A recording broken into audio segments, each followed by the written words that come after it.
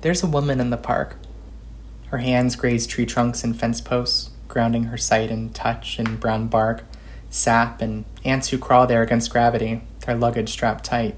She's affixed a pair of binoculars to her eyes. Her gaze is trained skyward. Maybe she's looking for birds. She might just as well have an eye full of leaves. She moves in spurts. Her body is divided, pulled along by invisible magnets, limbs playing catch-up to whatever's just come into view. Her eyes are heavy with desire, the rest governed by what is up. Of course, I see the birds that trail behind her. If I could, I'd pluck them from the earth. Globally, this is not the time to have a personal crisis. And yet, how many park benches have witnessed the same breakdown?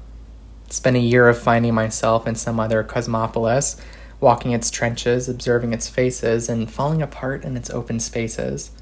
Here, in New York, I watch a church empty its congregation into the street. People scatter in the light, beetles dressed for spring, sent from their source to all available corners, decentralized but not disentangled. Here, my whole system comes into view. I feel so unable to point myself in the right direction, or the same direction, at least, for any period of time long enough to produce something like a pattern. What I'm constructing is less like a web and more like a pile of mops. It's wet down here, and the view is all yarn and filth.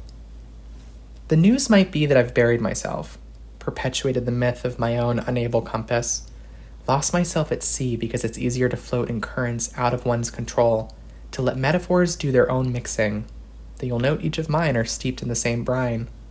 How sweet. I read recently that you're not supposed to condition your hair after nuclear fallout. I'll remember that, but I won't be happy about it. Isn't it funny? All this preparation for a future that's unlikely to arrive. Here I go scribbling, gluing sounds onto sounds until language appears, gliding occasionally into meaning, more often into a mistake, all before the whole thing ends decapitated by a period.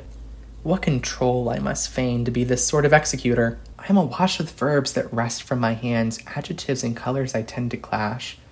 What currency is that when others deal in missiles and slugs?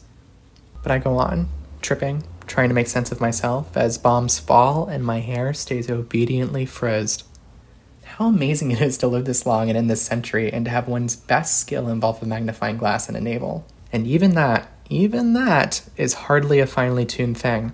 I twist and turn over my actions and inactions like rooting around in a bottomless purse, the other side of my equal sign marked perpetually by a question.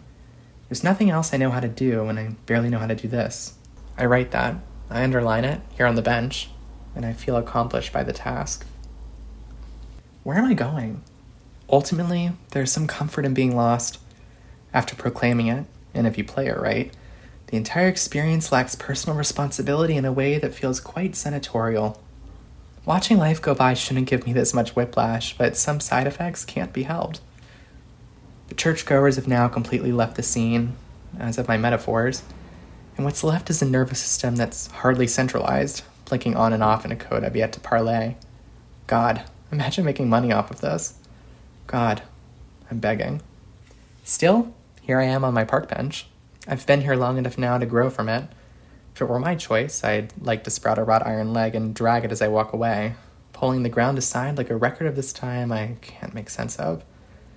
See there, where he stopped, stammered, sputtered, and spouted? How cute that he went on anyway. How nice that he can move without direction. Too bad about his hair.